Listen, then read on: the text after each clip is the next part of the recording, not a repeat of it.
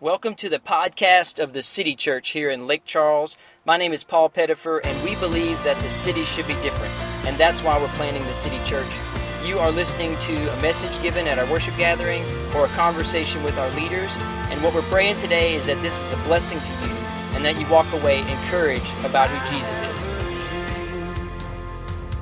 That you can have with me of a city that shines so bright at night, when love is true. Egyptian astronomer Ptolemy in the 2nd century postulated that the Earth was the center of the universe, that the Earth was still and other planets orbited and other planets rotated, but the Earth did not. The universe revolved around the Earth. It made sense, and people believed it for 1,400 years. In the 16th century came a man named Nicholas Copernicus, and he started poking around and asking questions. Why do some stars appear in the day and others at night? What causes the seasons to change? Does anyone know exactly how far ships can sail before falling off the edge of the Earth? So then you had a cool guy named Copernicus, and he figured out the Earth did not only rotate, it also revolved around the sun. Scandal broke out. So everybody got really upset. The world doesn't revolve around us, so the church decided to go and get really mad, kicked out Galileo, kicked out Copernicus, and they put Galileo on house arrest.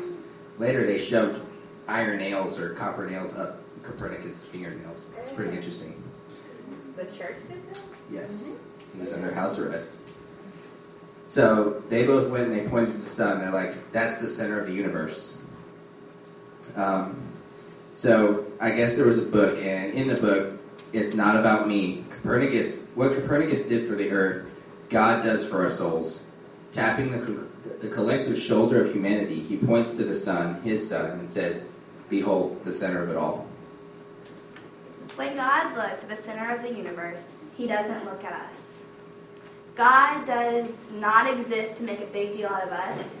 We exist to make a big deal out of him. Have you ever wondered why you're here? Have you ever wondered why you exist? What your purpose is here on earth? Left to ourselves, we come up with all kinds of answers that don't work, that don't make sense, that don't satisfy, and don't do us any good. We hear answers like, I'm not having my needs met. People just don't understand. I just need to focus on me for a while. Do what feels good. I need to deal with my issues. If it makes you happy, it must be right. And all of these bogus answers have the same thing in common. They're about us. But it's not about me. It shouldn't be. I am not the center of the universe. Sure about that? Yet too often, that is the way I think. So there are things inside of me. What about me? And look at me. What about the things that happen in life? How does the development or that development affect me? What does it do for me? How do people think of me? What does public opinion say about me? It is a constant struggle. And so in James 4, God tells us about being proud and being humble. And this is what it says. I'm going to reread it, even though it won't be as good as Sean. I know. Because it's not about me. What is the source of wars and fights among you? Don't they come from cravings that are war within you? You desire and do not have. You murder and covet and cannot obtain. You fight and war. You do not have because you do not ask. You do not ask and you don't receive because you ask with wrong motives, so that you spend it on your evil desires. Adulteresses, don't you know that you're friends with the world is hostility towards God? So whoever wants to be the world's friend becomes God's enemy. Or do you think it's without reason that the scripture says that the Spirit who lives in us yearns jealousy? But he gives greater grace. Therefore he says, God resists the proud, but gives grace to the humble. Therefore, submit to God, but resist the devil, and he will flee from you. Draw near to God, and he will draw near to you. Cleanse your hands, sinners, and purify your hearts, you double-minded people. Be miserable and mourn and weep. Your laughter must change to mourning and joy to sorrow. Humble yourselves before the Lord, and he will exalt you. Don't criticize one another, brothers. He who criticizes a brother or criticizes the law and judges the law. But if you judge the law, you are not a doer of the law, but a judge. There is one lawgiver and one judge who is able to save and destroy. But who you are and who are you to judge your neighbor? Come now, you say, or today or tomorrow you travel in such a city and spend a year, you'll do business and make a profit. You don't even know what tomorrow will bring, what your life will be. For you are like smoke that appears a while and vanishes. Instead you say, if the Lord wills it, we will live it or do this or that. But if you boast in arrogance. All such boasting is evil. So it is a sin for the person who knows what to do is good and doesn't do it. James 4 has some tough stuff in it. Adulteresses refers to the congregation's unfaithfulness to God. That self-centeredness is hostility toward God. God resists the proud. And that's James 4:6. And what that refers to is resist as a military term. And it's used to describe an army arrayed for battle. To remain in sinful pride is to invite God's battle army against you. But, the phrase, but he gives greater grace. But God gives greater grace. I don't know if I've ever been happier to see a but God moment. Yeah. Because but God gives greater grace introduces the main point that God's grace is able to overcome unfaithfulness. God gives grace to the humble. So God gives grace to the humble. Now, the way you can do that is verse 8. It says, draw close to God and he will draw near you. Sounds good. Oftentimes we lose sight of something in the morning and we wake up and we have the task to do. Our to-do list ends up taking over what should be done first, which is focusing on God. Understanding the love he has and the need to exemplify his love to those unshown. Remember, after all, it's not the love you're showing. It's not yours, it's his. Your love has failed many times and has fallen in and out of simple things such as ice cream, TV, your favorite game, or even the person that you like. Often in high school, we go and we talk about people, and you can go to a high school campus and you place bets. I love him, and I've done this before because I coach high school. I'm like, I give it 3 weeks, and we make bets on it as coaches. It's pretty fun. So whose love do you actually want to show? That's pretty powerful. And in verse 10 it says, humble yourself before the Lord and he will exalt you. It's kind of shows whose love is actually the one that you want to show. I struggle with pride daily, hourly, by the minute. In verse 15 it says, instead you should say, if the Lord wills, we will live and do this or that. That is hard. Because I like to manage everything. I take a lot of pride in my managing skills, and I think I'm getting pretty good at it. But what I'm saying to God is get your army ready.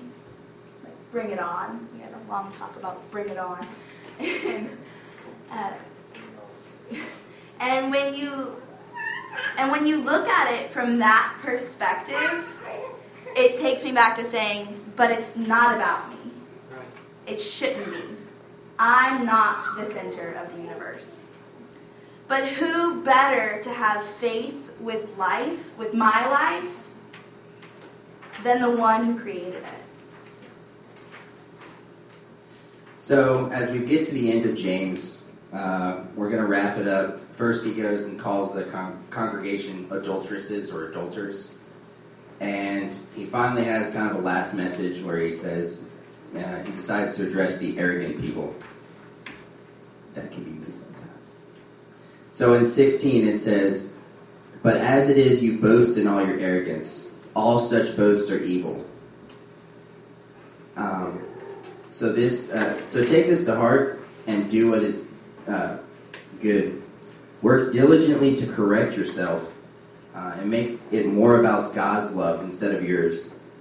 When you go and you focus something, you wake up in the morning, you're like, I'm going to go do a mission. I'm going to go live my life. What mission are you actually doing? Did you wake up in the morning and say, God, what do you need done? And then focus on His love. Am I going to go do a mission for slavery and go talk to 1 million people? Or am I trying to use God's love to change the actual situation? It's God's love that's doing it. Hopefully it's not mine. Mine's going to peter out in about 45 minutes with ADD. It's true. So then it says, do what is good, and then you have to learn what is good. So often you have to read the scripture and become a servant of the Lord. It's not just working for the Lord, you're working under the Lord. It's being that person down low, that janitor who's just cleaning. Their job is not saying, oh, I keep this building clean. It's, I work for somebody else. Most likely when you go about that and you ask the janitor, what are you doing? I'm cleaning because my boss told me to do so. And that's pretty powerful. And that makes it so you know that your part has so much bigger of a part to play than what you think it does. So you might often have to change your motives and change what you think is going to be the right thing every single time and start listening to His plan. There was one man in the Bible that just got it. He got that life was not about him and that God was the center of the universe. And that was John. John 3:22 says, "After this, Jesus and His disciples went out to the Judean countryside, where He spent some time with them and baptized. Now John was also baptizing at Aenon and Salim, because there was plenty of water and people were constantly coming to be baptized. This was before John was put in prison. An argument developed between some of John's disciples and a certain Jew over the matter of ceremonial washing. They came to John and said to him, 'Rabbi, that man who is with you on the other side of the Jordan, the one you testified about, well, he is baptizing and everybody is going to him.' To this John replied, 'A man can receive only what is given him from heaven. You yourselves testify that I said, I am not the Christ, but am sent ahead of him. The bride belongs to the bridegroom. The friend who attends to the bridegroom waits and listens and is full of joy when he hears the bridegroom's voice. That joy is mine, and it is now complete. He must become greater, and I must become less.'" John got it. I'd like to close this message up as the band comes up. I'm going to say a little prayer. God, just let us go out today with a perspective that removes our intentions and is centered on your love. Let us exemplify your love to people so that Christians are described as the actions of love and the sympathy displayed in your word. Let us maintain focus on your mission and keep us steadfast on the deeds you have planned to accomplish. With the faith of a mustard seed, we can move mountains. Give us that minute amount of faith so that even though it seems so small, that pure faith is what we strive for and it can accomplish your grace. In your name we praise. Amen.